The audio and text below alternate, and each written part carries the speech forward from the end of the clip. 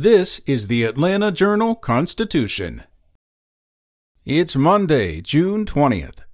Georgia's shortened early voting period before Tuesday's runoffs drew 138,000 voters, a steep decline from the record 795,000 people who cast ballots in advance of last month's primary. While turnout is almost always lower in runoffs, there were also fewer days of early voting this year because of the Georgia voting law passed in 2021. The law called for runoffs to take place 4 weeks after the primary, leaving less time for early voting. Early voting ended Friday after 1 week in most counties. In previous runoffs, 3 weeks of early voting were often available. In other news, the Atlanta City Council is set to request that Atlanta police make investigations into abortions their lowest possible priority if Roe v. Wade is overturned by the U.S. Supreme Court. A resolution advanced by a council committee this past week also asked that no city funds be used to record or track where abortions are occurring or provide such information to another government agency. In 2019, Georgia's legislature passed a restrictive abortion law outlawing the procedure in most cases once a doctor can detect fetal cardiac activity, typically about 6 weeks into a pregnancy and before many women know they are pregnant. That law could take effect if Roe v.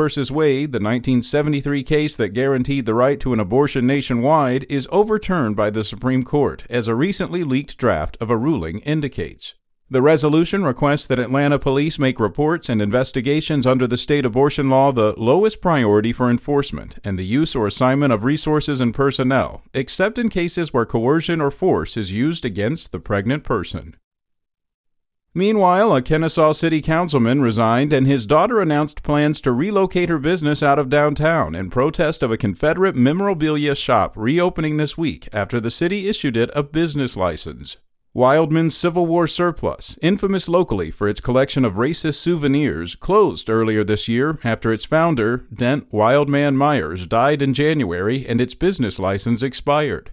The store reopened Tuesday. Councilman James Doc Eaton said he resigned effective June 21st after the city manager told him there was nothing the city could legally do to prevent the store from reopening. Wildman's Civil War Surplus displays and sells Confederate and Jim Crow-era paraphernalia, including Confederate flags and uniforms, old pictures and papers with racial slurs, and dolls and statues portraying caricatures of black people. The store was targeted by a student-led protest advocating for its shutdown in 2020. And East Cobb's Mount Bethel United Methodist Church has raised more than half of the $13.1 million needed as part of a mediated settlement that will allow it to become independent of the denomination.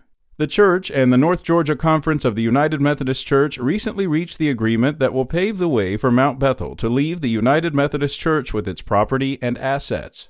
Mount Bethel had resisted the conference's order to assign Ray elsewhere. The church will have 120 days to raise the money from the time the agreement became official. The church property has a market value of more than $36 million. The church will be independent but continue to be Methodist in doctrine and theology. Spoken Layer.